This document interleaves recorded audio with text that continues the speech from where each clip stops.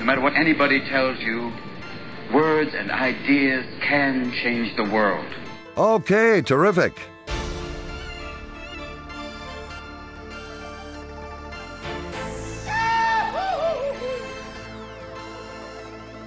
Language and writing were made available. He'll teach you everything.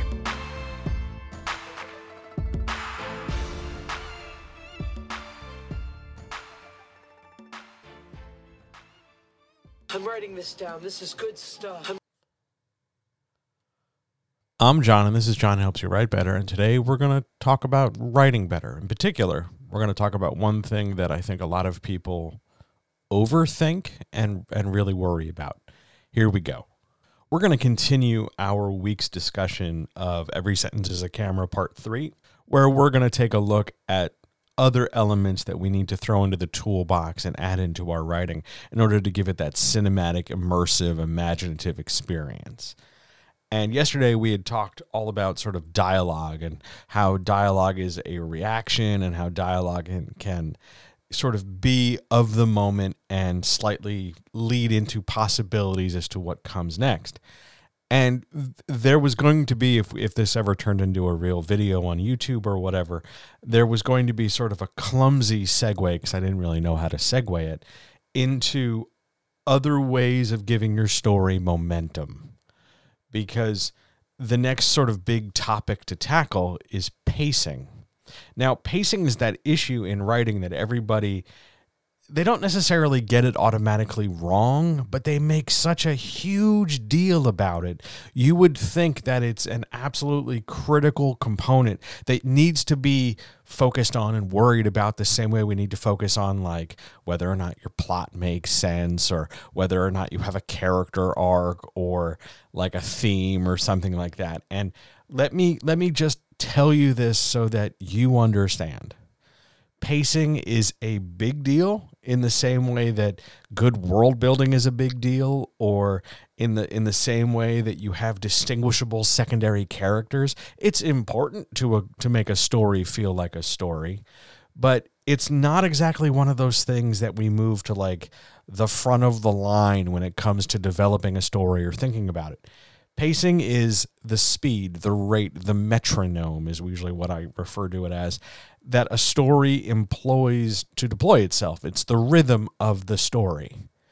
And that rhythm is not something we consciously monitor like we are conducting a symphony or leading a jazz band or something, where we definitely have to keep 4/4 time or 3/4 time or 7/8 or something, and we have to follow the conductor up front with the baton, and we have to enforce the music to that rhythm. That is super duper very much the wrong approach when we are handling pacing. Instead of giving it a sort of musical composition, because maybe metronome is being too specific in your head, let me compare it to something else that illustrates motion or movement without us really thinking about it. How about jogging or walking or riding a bike or rowing or running an elliptical or getting on a treadmill or anything where we have to move our bodies, but we're not entirely, after a certain point, we're not entirely thinking about every little minute mechanical thing that's happening in order to move our bodies. Sure, when we get started, we want to, make sure things are going. We want to keep our legs going. We want to keep our hips moving. We want to, loosen our shoulders and do whatever particular activity it might be. But after a while, we don't really have to stop and think, okay, I have to bend my leg this much, I have to move my arm that much, I have to do this percent, and I have to tighten the muscle this much. We don't think about it in those terms. And it's only when we want to accelerate or decelerate or change something significantly for whatever contextual reason, there's a hill coming up ahead, or we're going downhill, or we just want to push ourselves for this particular stretch, where we want to affect the way we're moving to affect the flow of our motion. Pacing in a narrative, whether it's short story, long story, epic novel, novella, screenplay, whatever, pacing is like that. We want to set it up and be somewhat aware of it when we get started, but after a very quick period, it'll handle itself. And just so we're clear, pacing is not determined by the length of things. There's an argument floating around, I believe it's TikTok right now, where pacing is determined by homogeneity in chapter and scene length. That if your chapters are a certain size and that your scenes are a certain size, that automatically your pacing is going to be like spot on. And you just have to guess what the publisher is looking for the exact size. That's stupid. I'm sorry, but that's just fucking stupid, because it doesn't work like that. Pacing is not a thing where we have a universal constant and a universal standard that everybody has to guess and then hopefully like throw a dart in the dark and hit the board. Everybody's pacing is going to be different, and everybody's pacing is going to vary to differing degrees at differing times to best communicate the story to the reader. And sometimes it'll speed up and sometimes it'll slow down because we're trying to draw the reader in closer, or we're trying to take our time and create some tension, or we're just taking our time because it's just set up for something that's coming down the road, or it's not that big a deal or something. But the size of a chapter or the length of a scene is as much a part of pacing as getting specific about the type of bread you use for a peanut butter and jelly sandwich. Sure, it matters in the sense that you want to eat a certain kind of bread in this peanut butter and jelly sandwich, but it's not like a peanut butter and jelly sandwich is constructed differently if we're using white bread or wheat bread. It's not like we build it differently or use different things. It's just bread. It's just pacing. The size of a chapter is not the only factor that would come into play here, because you might have 3,000 words in every chapter, but how are the sentences constructed? What words have you used? What punctuation are you engaging? Is it 3,000 words where it's mostly talking? Is it 3,000 words where it's a flashback or a dream sequence or just lengthy exposition or a history info dump or just descriptions about stuff? What is it? That matters when it comes to pacing, far more than exactly how big it is, because what are you going to say? You're saying that it has to be the same size, so if 3,000 words is somehow the bullshit magic number, does the pacing suddenly all fall apart when we have 2,999 words? Is it overblown when we have 3,001? Pacing doesn't come down to words. Pacing comes down to how the story moves based on what's happening and based on how well you communicate the urgency or the speed or the depth or the detail of things across whatever size of text we're looking at. It's not cruise control in the sense that we set it at a certain rate and click the button on the steering wheel and the car just kind of goes and we don't have to sweat it until we got to tap the brake because the asshole in front of us isn't moving fast enough.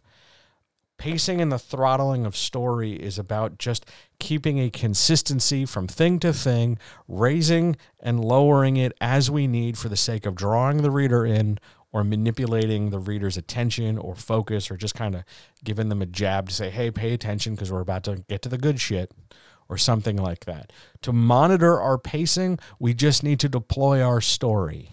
If things feel slow because we've bulked up the scene with extra facts or extra characters or extra talking or extra data, if we've dragged out the plot because we keep taking little side detours, then yes, the pacing will be affected, but not because the chapter is too long, but because the narrative meanders or because we've spent just a few too many words here and there. But again, it's not about trying to reach this magical optimal number. It's about pruning back what isn't necessary or leaving a little bit of material there just because, hey, we like it. That's fine too. But it's about getting us to the forward motion of the story at a pace that's pleasant and feasible and doable. We don't want to race there. We don't want to get there in the fewest number of words possible. There's no prize for getting there ahead of anyone else. It's more a matter of this is a good speed for this story. It lays out the elements the way the writer wants.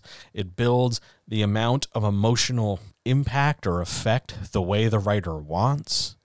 And it helps draw the reader in and keep them engaged the way the reader wants. Are you seeing the pattern here? In order to keep us reading the way the reader wants. You set your pacing. and how you move the story and when you move the story and what you do in order to move it that keeps the reader engaged. That's how we affect pacing. It's a very slow and gradual thing. It's once we get moving and once we're telling the story, pacing is going to work itself out. And if we need to speed it up or slow it down, we're going to do that after you've written the thing. Get the draft done first. Then in the revision process, go back and affect the pacing. Because if while you're writing the draft, particularly true for first draft people, while you're writing this draft and you are constantly aware, oh my God, the pacing, what about the pacing?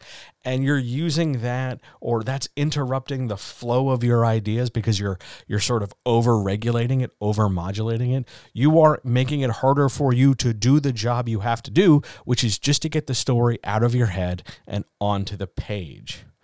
Also, one last note before we move on for the day. Pacing is something that the reader is tangentially aware of, not specifically aware of. They will follow the story, but it will feel slow or fast.